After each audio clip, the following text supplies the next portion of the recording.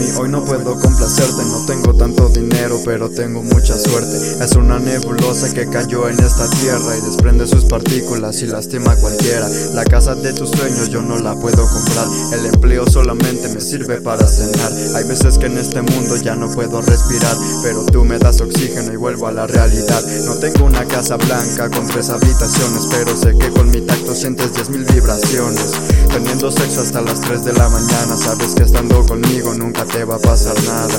Por el momento no tengo nada que ofrecerte más que lo que tengo dentro, que está cerca de la muerte. No tengo un carro de lujo ni una casa en la playa, lo único que tengo es un ático en Manhattan. Solo piensa en mí, los problemas son tan malos que salimos perdiendo si dejamos que se acerquen. Solo queda la música y un sabor muy rancio que hace que se sienta todo el frío de diciembre. Este lugar no es para ti, vámonos a otro lado. Aunque estés sonriendo se notan todos tus daños. Todos nos lastiman aunque no tengan motivo. Somos personas vulnerables en un mundo corrosivo. Solo tus movimientos hacen que me despierte, y cuando no te veo me siento muy vacío. Pero aunque pueda no quiero detenerte, no voy a obligarla a que quiera estar conmigo.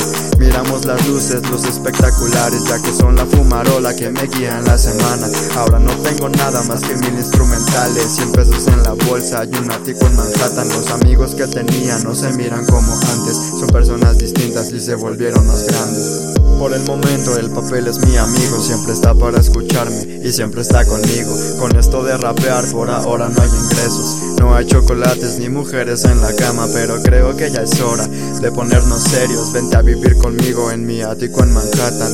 Sopla el humo al viento, nena, vámonos de aquí. Solo ven, toma mi mano, no te tienes que alejar. Yo lo único que quiero solo es verte sonreír, y solo tengo este ático, pero te va a gustar otra vez, ey.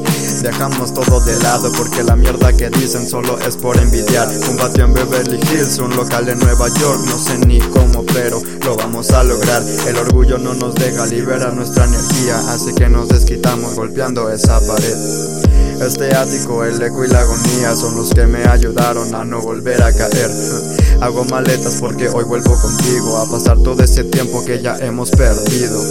Prende uno e inhala hasta que mueras, pero nunca tengas miedo de todo lo que venga, mami.